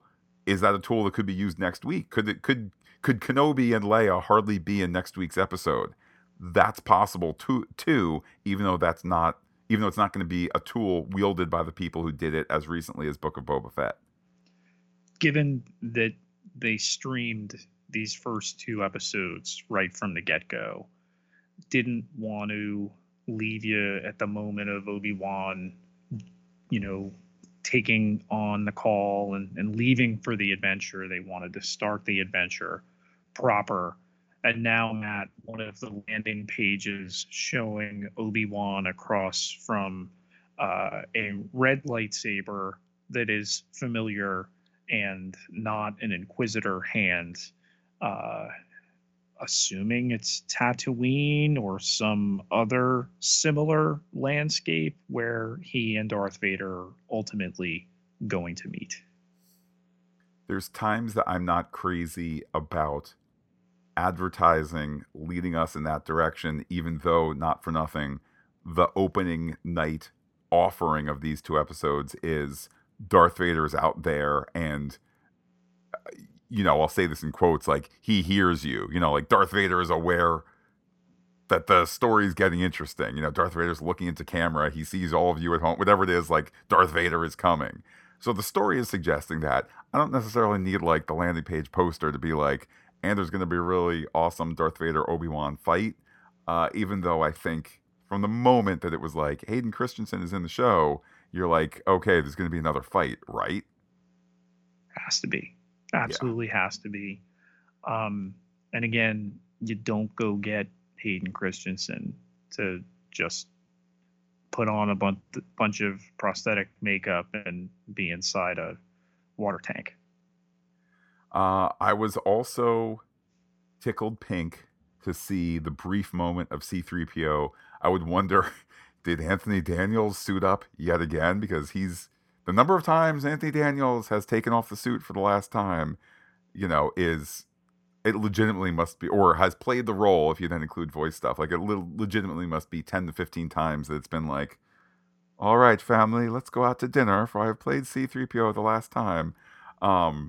But anyhow, great to have C-3PO there. I must confess, I had also kind of lost track of where C-3PO was up to, although, of course, I know he's in Princess Leia's service come A New Hope, hence Tatooine and so forth. But it just feels like this is running on all cylinders. The show is running on all cylinders, and it's a different engine than the Mandalorian part of the universe. And those two engines don't need to be the same, and they don't need to be in competition, and we don't need to be headed towards, Kenobi is the Force Ghost helping Star Avengers. Like, it can be separate, and it's all wonderful. Speaking of the Force Ghost, Matt, Qui-Gon referenced in the previously on, called out for in both episodes, like, he's got to show up, right? I mean, absolutely. And I think that when you particularly look at what I will assume was the externally made previously on, I mean, it would be enough to theorize that the fact that he's like saying, Qui-Gon, I wish you were here, like kind of, quasi praying to him. The fact that it's very clearly like, we're going to remind you that Yoda is going to teach him how to do this. That too must be a moment that is coming. It's just a matter of when does it make sense in the story. Pete, do you think Qui-Gon can meet the boy from Tatooine again? Could that be the scene, that it's the three of them back? That might be a brain-breaking scene for Anakin / Vader to become knowledgeable that Jedi can maintain their form. Much was made for the special edition to have the Force Ghost of Anakin change over from, the original actor, Sebastian Shaw. Um, you know, that could be really good. It could be really emotional for Liam Neeson to show up there. Matt, on the subject of the Force, is Leia using the Force already? My initial reaction would be no, because George never showed that. And then I realized, wait, I'm not like, I don't have TV show daddy issues like that where I need George Lucas and Gene Roddenberry to come down from the mountain with, stone tablets and what they say is the way it is, is the way as it shall be and so forth. I think it would be an interesting expansion of the character. Again, I return to, the the fact that George wanted Princess Leia in A New Hope or in Star Wars 1977, to be a forceful lady. And when Carrie Fisher was like, George, may I wear a bra? And he said, no, in space they don't wear bras. Like, that's one mindset that the movie was written, filmed under, and so forth. Fast forward to the sequels. All right, we're gonna lend credence to some of these long term characters and so forth, and she doesn't get her proper due, unfortunately. That doesn't mean that you still can't do right by the character. And I think that if Leia gets successfully returned home next week, and we kind of say, I hope to look upon the beautiful waters of Alderaan one day, and Obi-Wan leaves, and we go, yeah, Alderaan's going to be destroyed in 10 years, then the answer is no. If they're going to extend this Leia portion of the story into beyond next week, and indeed make it the arc of the season, then yeah, let's bring some powers in there. It's not my theory. I've seen it proposed by other people that she's able to read her cousin, that she's able to know this stuff about him. Seems like latently, at least, she may be using the Force.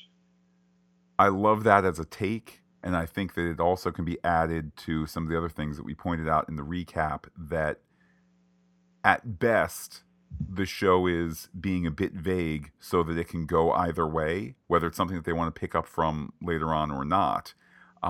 It's okay to write a situation where you say, it could be Satine, it could be Padme. We'll let the audience member decide whether they want to go deep cut Obi-Wan's Lady Love or the female lead from the movies that Ewan McGregor was in before this. So I guess what I'm trying to say, among other things, is there's a really smart bit of writing going on here, which, let's not forget, the first episode has story by Stuart Beattie, Hosseini Amin, teleplay by Joby Howard, Hosseini Amin, and Stuart Beattie. Second episode, story by Stuart Beattie, Hosseini Amin, teleplay by Joby Howard. This is a story conceived as a movie, turned into a TV show. Kathleen Kennedy hit the big red button to pause everything because the stories were not where they wanted them to be, whether it was the stories from these two episodes or the middle or the end or whatever. But there has been plenty of time, and not time because there's a COVID shutdown and all we can do is edit our scripts. There has been a lot of effort to get this story right for a movie, for a TV show, not right for a TV show, make it better. Then I think they were still COVID impacted in production, right? Yes. Yeah. So the notion that there's this level of care and consideration to the story where things can be setting up things in the future, or things are just intentionally, let's not answer everything. Let's leave it a little bit open. Let's leave it a little bit more nuanced. I'm pleasantly surprised, but I think that if you're going to put this much care into a property like this, we shouldn't be surprised that it's just such a well-written and well-crafted story. The Mercen Pirates, Matt, a 1979 Star Wars Marvel Comics reference. Wow. I mean, that's what you got. I did see in the credits Pablo Hidalgo, yes. Who we've had the pleasure Lore of meeting. Advisor now. Lord, yeah. So that's where you get. I don't know if they do the Star Trek thing of insert technobabble here, insert pirate reference here, but the process of this Star Wars family is, you can say, it's the scary pirates, note, replace with something better, and you can have a Pablo Hidalgo or someone else go through and go, all right, let me open up my book, let me check Wikipedia, whatever it is, let me find the right pirate for you, or I remember the Marvel comic from when I was X number of years old, we're doing Merced pirates, whatever it is, it just really helps build this world out. Where will there be more Tamora Morrison? Could we get Cody or Rex? If they do, then maybe they could credit Tamora Morrison in the main credits and not as part of the. Also in this episode is Street Urchin number 1, Tamora Morrison as clone trooper, old begging clone trooper, drug dealer number 2. Like I can't quite imagine why the guy who headlined the last show doesn't get his own kind of full screen, his name only on screen credit. I guess that is what that is. Can we see more of him? To answer your question, can we see more of him? Yes. Should we see more of him? That's where I say hold up a little bit. Here's why I say hold up. How much of your intended audience is going to go, oh my goodness, it's Cody, versus it's Boba Fett, but I thought this was before Boba Fett, but there he is, like looking like 60 years old. So I guess this is, so where's the Mandalorian, and then where's Baby Yoda? Like that, all of that, to avoid confusion might be enough where you sit and go, yeah, if you have questions why that guy looked quite a bit like Boba Fett, but also had long hair and less vibrance and so on and so forth, and was clearly not Boba Fett, if you have questions, go dig a little deeper. But we don't want to be like, and here's Captain Cody joining the Obi-Wan Kenobi team, and next February, there's Boba Fett, still part of the Mandalorian team. Don't be confused. I think there's the risk of confusion. Lastly, can the Grand Inquisitor really be dead in a universe that Ming-Na Wen can have robot mod parts put in her belly and brought back, and that he is killed again in Star Wars Rebels? The second reason might be better evidence than the first as to why he might not be fully, truly dead this time. How about this, Pete? He's dead, sidelined for now.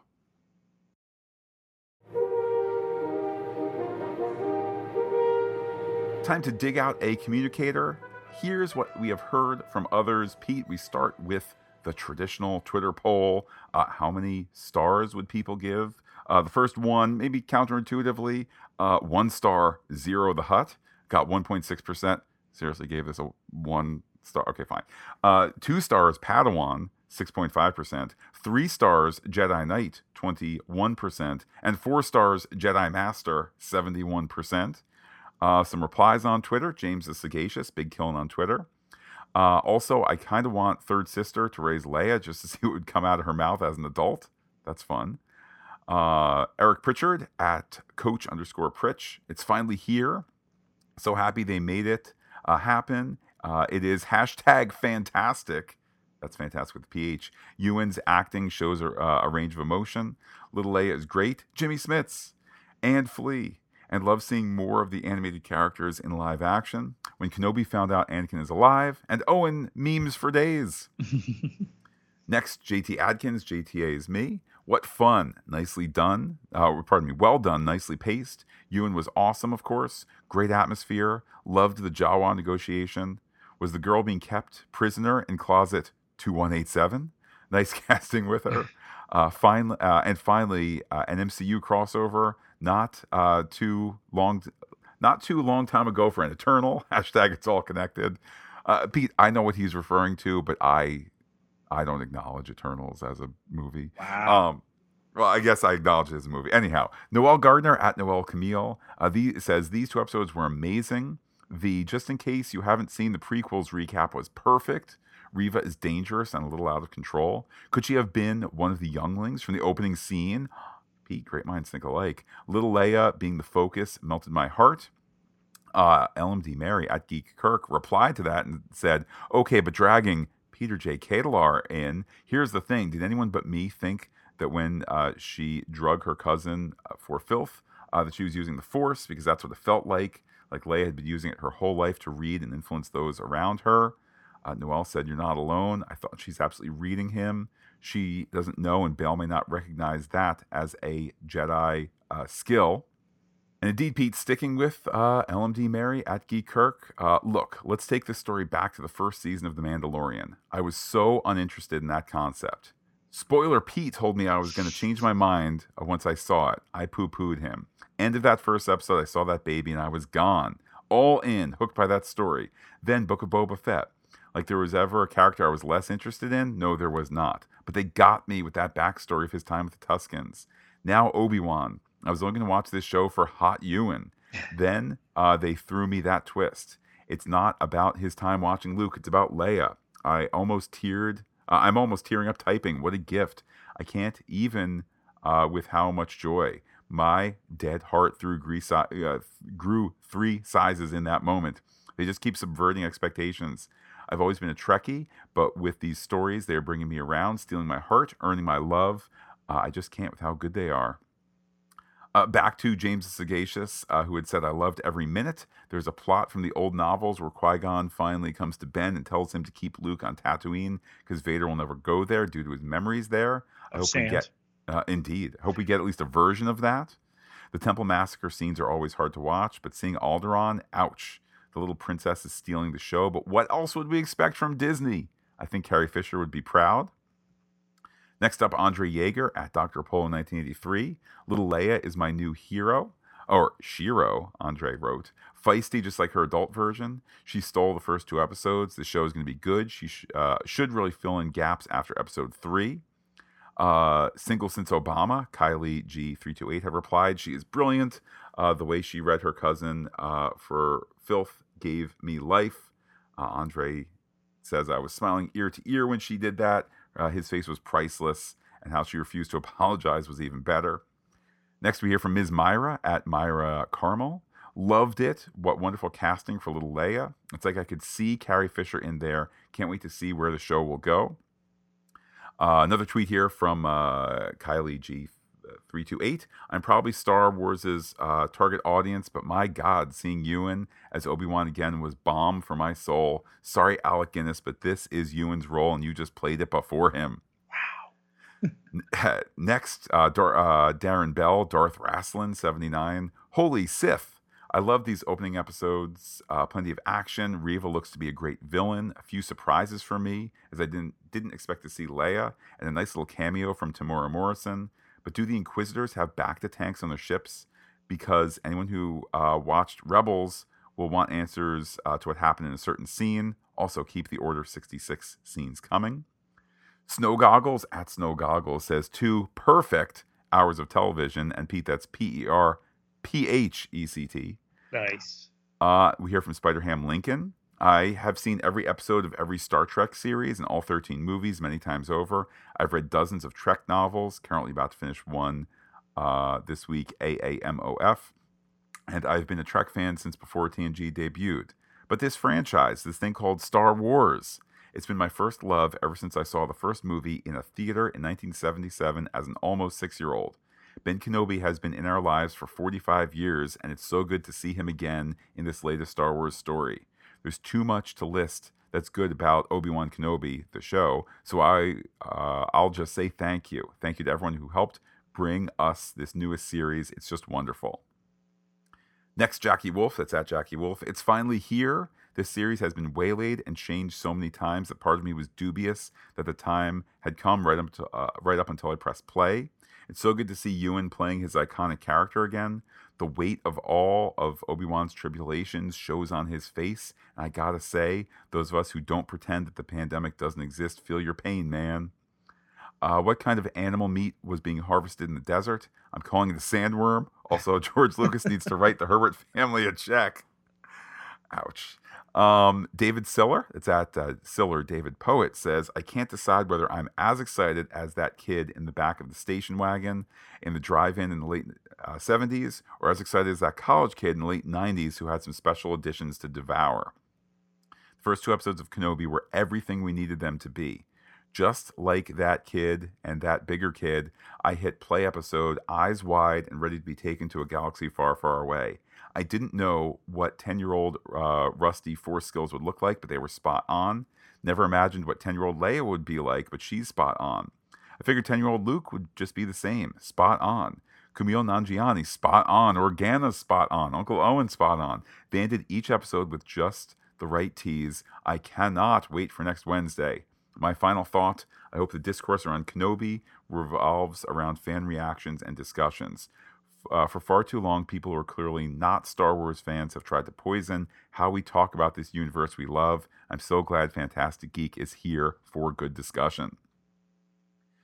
Pete, that reminds me, Deadline had a rather dour review of these two episodes. You know, the same entertainment reporter who, like all entertainment reporters, only got the 2 episodes on launch day, the same as everybody else. It's kind of weird how that tends to lead to lower reviews from people who are people used to getting 4 or 5 episodes in a week out. Anyhow, Pete, last tweet here from Glenn Dovey, Team LH44 at Glenn Dovey. Real excited to start watching this. We have recently been running through all our Star Wars films again, and Obi-Wan is one of our favorite characters. Pete, hopefully Glenn enjoyed the ride there.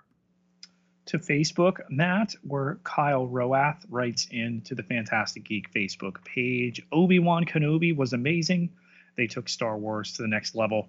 Can't wait to see more on Wednesday.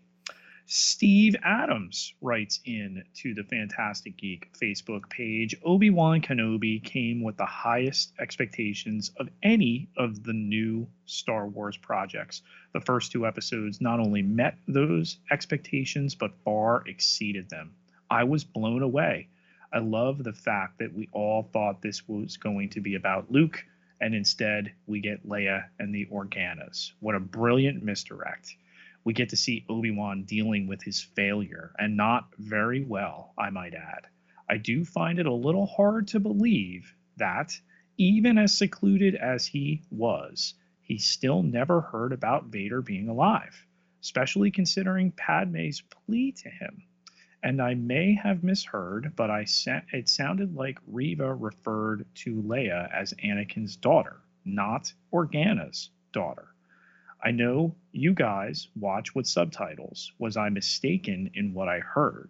Speaking of Reva, I cannot get enough of her. She is an imposing presence, to be sure. When I saw the clone soldier begging for credits, I almost expected him to recognize Obi-Wan and tell us his name. Next Wednesday and episode 3 cannot get here fast enough. Until then, stay fantastic. And he spelled it with the PH. To my knowledge, Reva does not know that Anakin has children. Is that your understanding, Pete? It is. I think the dialogue about going into the archives of finding out that Bail Organa and Obi-Wan Kenobi had worked together and using the child of what everybody assumes is Bail Organa as bait to do that. Pete, to the email inbox we go. This from Stacy, aka Stingray, aka TrekGirl88, who hopes that there's not a risk of crossing the streams by including Star Trek and Star Wars in the same email. Pete, there is not. We can all coexist. And she says of Kenobi, I managed to stay pretty spoiler free going into Kenobi, so I was quite surprised where the story went. Starting out with the Inquisitors, sure set a specific tone. This is going to be dark and gritty. I wasn't sure if I was going to like it, but they got me. It felt a little like the beginning of The Force Awakens, following Ben through his day, then back to his cave where he cooks a little meal and sits at the entrance to eat. Ewan McGregor played Obi-Wan's despair so well. I felt for him, his ongoing grief over the loss of his friend, having to watch Luke grow up, how much Luke is like a young Anakin. And then we meet Leia, who is just as you would expect a young Leia to be. Vivian Lyra Blair is absolutely delightful. I can't imagine a better child actor to play the young version of a Carrie Fisher character. Jimmy Smits did a good job of playing doting, indulgent dad. He knows how to relate to his daughter, appealing to her love of bossing her cousin around to get her interested in being in the Senate. I love her take on it. The Senate is people in itchy clothes arguing. Pretty accurate. I can think of a few people in the real-life Senate absolutely wish a lifetime of itchy clothes on. Can't wait to see what's next. Pete, that from Stacy. I think Stacy sums it up perfectly. But Matt, want a little bit more perfection, get yourself over to patreon.com/fantasticgeek. Indeed, Pete, we are so proud to be listener supported, particularly with June looming closer and closer, and the 3 weeks when it'll be Ms. Marvel, Strange New Worlds, and Kenobi, and to have that support behind us, especially when there's the increase in storage and bandwidth and all that stuff, it is so, so appreciated. And our thanks, as always, to those who go to patreon.com/fantasticgeek. Everybody who contributes gets access to exclusive podcast content, all sorts of levels to pick from, but it takes just $1 to get you in that door. Can't contribute right now? Get yourself over to Apple Podcasts. Leave us a rating in seconds, a review in a little while longer, all of which help us, and can't underscore how much those ratings and reviews help us find our way into the ears of other people. So please don't hesitate to do that. And also, dear listener, please don't put your communicator away in your footlocker. Let's keep the conversation going. Pete, how can people be in touch with you on Twitter? You can find me on Twitter at Peter, Pieter, J. Ketelaar, Ketelaar, 12,468 followers. Can't be wrong. Well, I'm personally on Twitter as Looking Back Lost. Do be in touch with the podcast. Comment on fantasticgeek.com. Check us out on Twitter, Instagram, Gmail, where we are Fantastic Geek as well. But wait, Pete, there's more. Facebook.com/fantasticgeek with the PH, all one word, like it today. Pete, if you're listening on the Pop Culture podcast feed, we close out the month tomorrow talking about Star Trek Strange New Worlds. If you're here just for the Kenobi stuff, we're back. Though the episode comes on Wednesday, we're back on June 4th, Star Wars Saturday, to continue with part 3. For now, though, Pete, I will say adios to all our listeners and give you the final word. It's not like anyone would miss me if I wasn't there.